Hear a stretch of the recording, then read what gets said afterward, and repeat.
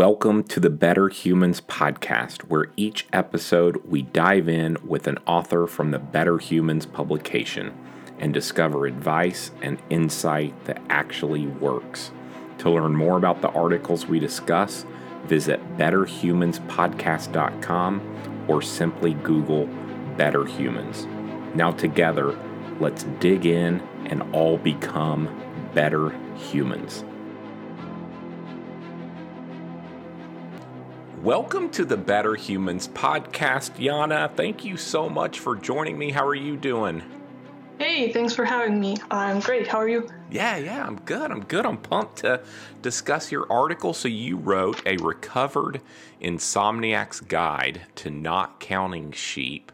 So I always ask the same first question, and that is, what inspired you to write this article? Well, it's obviously, first of all, personal experience. And also, I think sleep is kind of a universal topic. Like everybody struggles with that at some point. But if you kind of go and Google the solutions, the first thing you get are more in the direction of sleep science than a lifestyle holistic kind of perspective. Sure. And yeah, that's what I hope to achieve here. Yeah. So you fill in those gaps. Yeah. That's awesome. So how long did you struggle with your sleep? Like, how long was that an issue? Well, on and off, it was for years, really, at least 5 or 6. Yeah, probably even more than that. There were different kind of problems in different points. I had insomnia of the late onset type, so that you basically can't fall asleep when you get to bed. I also had this problem of waking up a lot when I fall asleep. I also had some violent nightmare spells. Those weren't fun at all. So yeah, and kind of throughout those years, I have been searching through the internet, and basically I found a lot of sleep hygiene, generally sensible sleep rules. Sure. But it wasn't completely like the answer. So I wanted to go and tell the rest of the story as best as I can and maybe help somebody else out.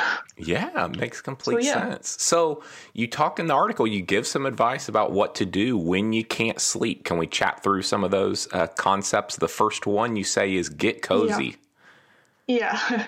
So that paragraph is for when you need immediate help. So it's not for long-term, it's not meant as a long-term solution. It's meant for when you can't sleep, like tonight, and you need to fall asleep soon. Mm-hmm. So there are things that you can immediately do to kind of trick yourself into falling asleep, or at least getting more sleep than none. Sure.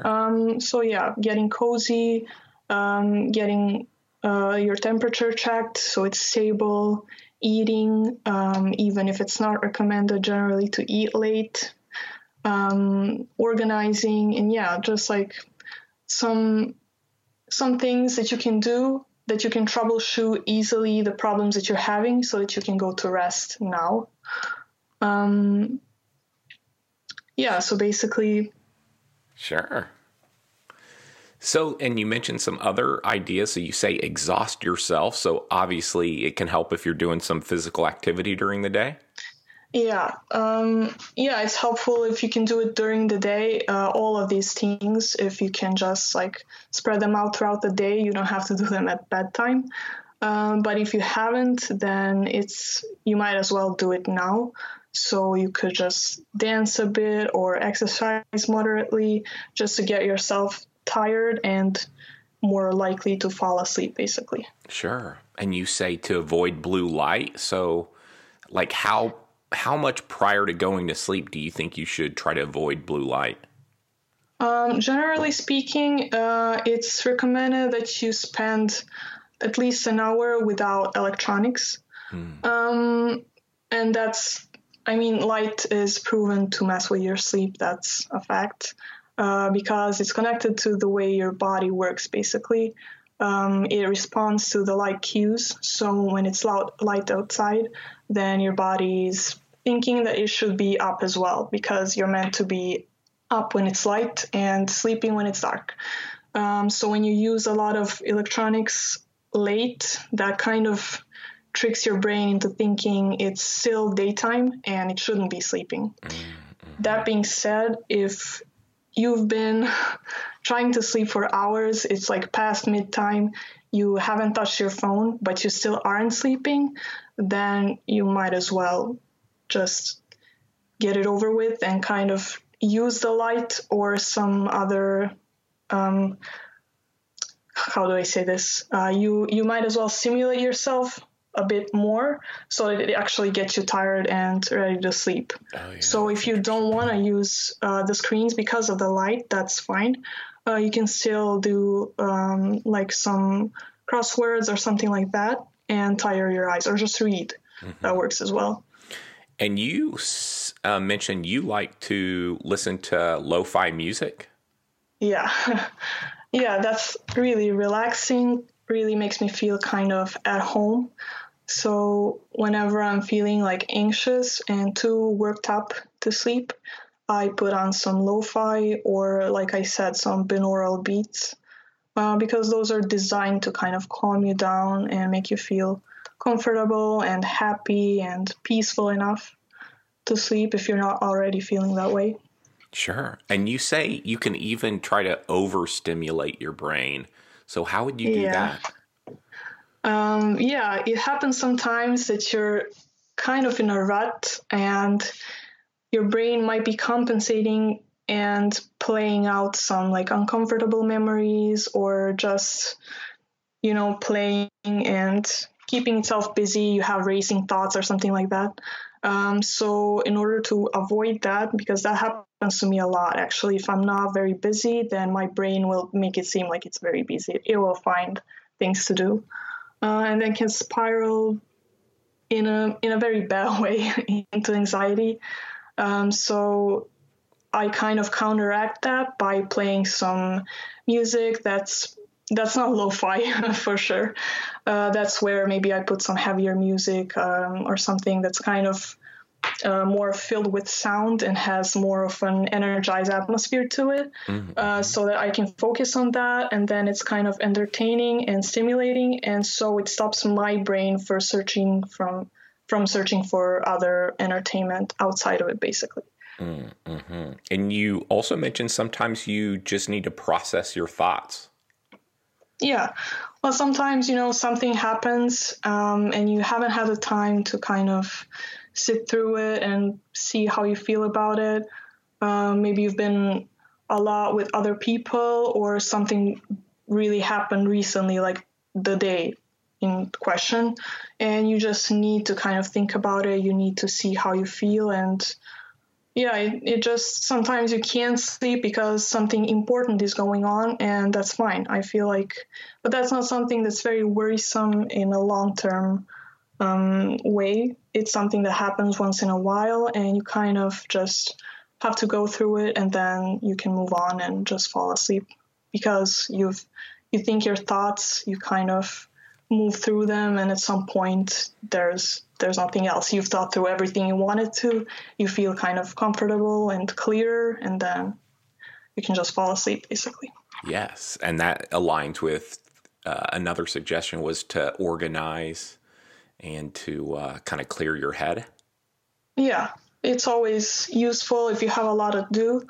I think at this time of year, a lot of people can relate.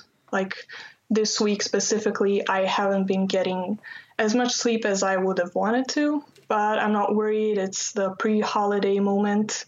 We're kind of all wrapping it up. And there's a lot of responsibilities before that, so you kind of need to make sure that you do everything.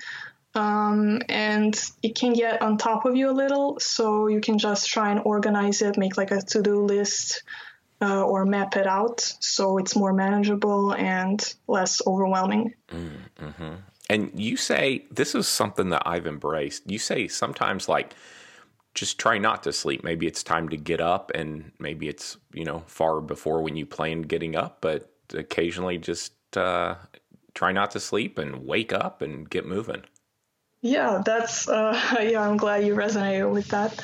Yeah, sometimes it happens if you go to bed earlier, or if you're in bed but you're not sleepy at all. You just can't sleep, and you're not gonna fall asleep, and you're kind of at risk of prolonging this moment where you can't fall asleep more than if you would just get up and resume your regular life and then come back to try and sleep again later.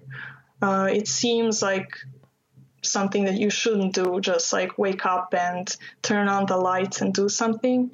But when it's that late in the evening, I find that just I embrace this idea and I get up and I try to work, and then I realize, oh, I actually am sleepy now, or at least it comes to me sooner.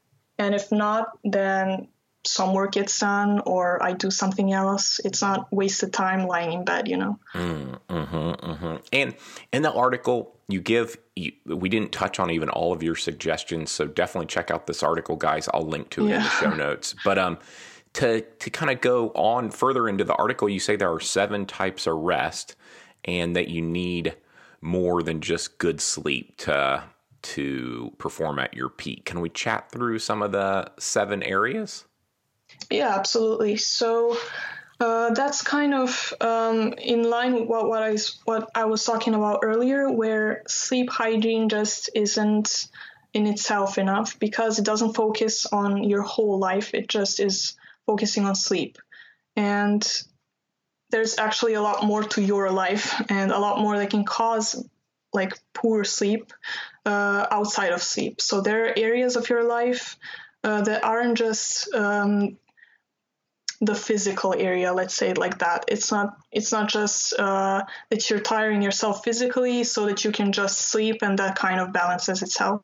There's also different types of rest you need for the other areas. So there's mental rest, there's emotional rest, creative, spiritual, social, and sensory rest as well. And you kind of need all of those in your life because you need to feel well emotionally, you need to express yourself creatively, you need to have a sense of purpose. So that's where spiritual rest comes in. You need to be surrounded by supportive people, and you need to feel comfortable and, how do I say it? Let's say cozy in your surroundings and your environment. So that's where sensory rest comes in. Like if you're surrounded a lot with bright lights and loud noises and stuff like that, it can really wear you down, and you might need to decompress from that. So all of these are what you need in your life in order to be actually fully rested and not just sleep. Yes. So is rest the same thing as inactivity? No, that's the next part. There are 2 types of rest that I think is very important we talk about. There is active rest and there is passive rest. So you can tell which one you need by basically the state you're in. So if you feel like your energy is spent, you aren't able to do anything else, like you just don't have it in you to push through, then you need passive rest. You need to that's like the more traditional type of resting, like sleeping or lounging or just what you think of when you say rest. Otherwise, you may enter burnout or just become frustrated and out of balance. Okay. The other type is the one that's actually talked about less, but it's very important, is active resting. So if you don't get enough of it, it's kind of the opposite effect. You get too much energy that's kind of pent up without anywhere to go, because you're not using your muscles, let's say like that, and you're not in shape, you're not at your full potential. So this can kind of affect other areas in your life and manifest as poor sleep or frustration or anger or just confusion, let's say. So the point is that you need both of these types of resting and enough activity. So give me an example of like active rest. That'd be like walking or no? Yeah, so active resting would be something that you do between two activities that's resting you, but not putting you at a full stop. It's just there to make you kind of loosen up, recuperate a bit, but it's there to keep your engine running basically. It's buffering the contrast and it helps you stay in shape. It can also active rest can also be any activity that you do in the same sort of area of life while you're having a break from the usual thing that you're doing. So, for example, I think I've listed athletes here as good examples. So, it would be like running or doing some light exercise while you're resting from other types of exercises that you were doing before that were more intense, or it can be walking between running laps and stuff like that. I hope I was clear enough on that. Okay. And let's chat through sleep hygiene or sleep routines. So you say sleep routines never last. So can you explain that and why you think that? Yeah, so sleep hygiene is a very important concept where you build kind of good sleep habits. But the problem there is that there are these steps that you're supposed to follow, but they're not in themselves enough of a motive for you to actually follow them. So you have rules like you should go to bed and wake up at the same time. You should avoid caffeine late in the day, avoid alcohol. A lot of these, like you can just easily find a whole list of steps, and they're good for your sleep. However, some of them, if you're already struggling with sleep issues, some of them are just hard to keep doing for a longer while if you don't have a real reason behind doing them. So, in my experience, sleep issues don't just appear out of nowhere. They're usually caused by an imbalance somewhere else in your life, and fixing them needs to be revolved around those other things as well. So you can't, just like you can't take a medicine and have it solve a bad habit. You can just help with your symptoms. You can't just use sleep hygiene and then ignore the cause of your poor sleep. So for me, it happened in a lot of different ways. But for example, I couldn't wake up early enough. I couldn't wake up early in the morning. Yeah, that was an important sleep hygiene step. Until I found a real reason to wake up in the morning. And for me, it was as simple and dumb as wanting to see the sunrise. But because it mattered to me, because this was a spiritual thing in my life at the time, I was able to power through it. It mattered enough, so I stuck with it and built the habit based on that. So your motive might be different, but as long as there's a motive that you care about, then the sleep hygiene rules are going to work. But if there isn't anything that's supporting it, then it's just not going to last. It's going to fail. And you So say that's it's so important that your sleep hygiene is sustainable.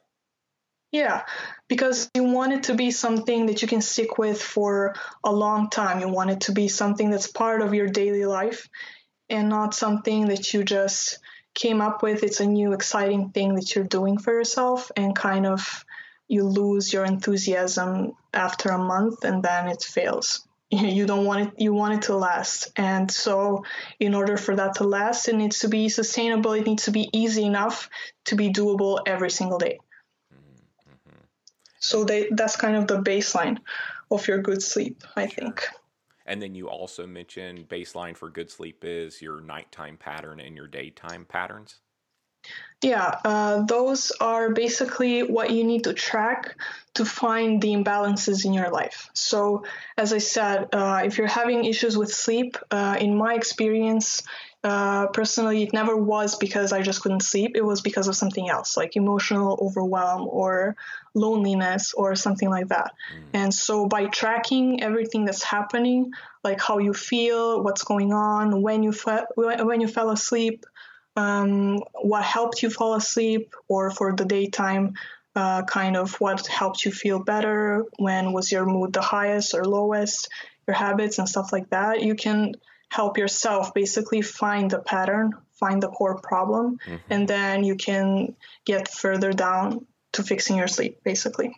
Awesome. And it's important we know, and you note this in your article, that this is all based on your personal experience, Jana. And, you mentioned in the article that, everyone's going to be different, and not to substitute this for, visiting a doc if you're really struggling with insomnia or sleep. So what else? Is there anything I didn't ask you about that I should have? Your article is so full of information that I don't want to miss anything if there's something you wanted to make sure we touch on. Yeah, no, I think it's just important, if you take anything out of it, is that your strategy needs to be very customized and sustainable above all else. If you're gonna follow a rule just to follow it, it's not gonna last. But if you find something that's your own issue in your own life, even if other people don't often struggle with that, you need to address that, and you need to make your own custom strategy, because nothing else is gonna work. So that's kind of my point of the whole thing, is to find a balance in everything you do, and kind of reach some kind of a solution that's going to actually help you stay on this path for a longer while, instead of just fixing it for tonight or the next month, Yes, it's great advice. I love that.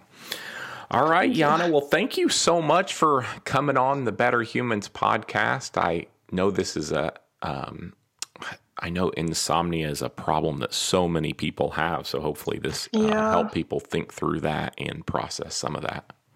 Yeah, I really hope so. And thanks so much for having me.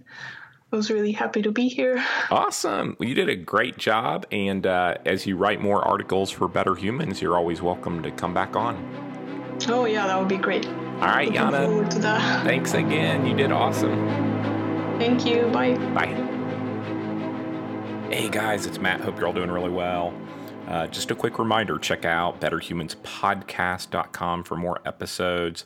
Of course, check out Better Humans on Medium. And please don't be shy. Let me know if you need anything. You can always learn more about me or connect with me via my website. That's at matt-east.com.